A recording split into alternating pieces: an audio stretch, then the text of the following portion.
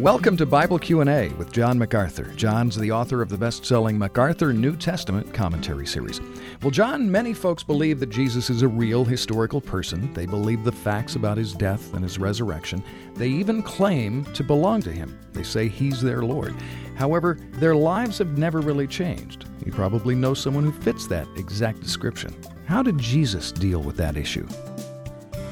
A lot of people will confess Christ and be rejected from heaven. Jesus said, "Many will say unto me in that day, Lord, Lord, have we not done this and done that in your name? And then I will confess to them, Depart from me, you workers of iniquity. I never knew you." So a confession, independent of a transformation, is a false and meaningless confession. Jesus concluded his sermon, the Sermon on the Mount, in which he talked about people saying, Lord, Lord, and being rejected, by describing somebody who builds his house on the rock and somebody else who builds his house on the sand, and we can't tell the difference until the flood comes. The flood is symbolic of the judgment. So if someone continues in an ongoing pattern of sin, the confession is a meaningless confession. The evidence of salvation is not what one confesses or one professes,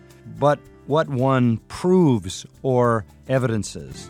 There's no way for us to evaluate anybody's true salvation except on the evidence of a transformed life. Part of that is a heart longing to turn from sin, not to continue in the same pattern. Thanks for listening to Bible Q&A with John MacArthur. For more in-depth teaching from Matthew, go to MacArthurCommentaries.com.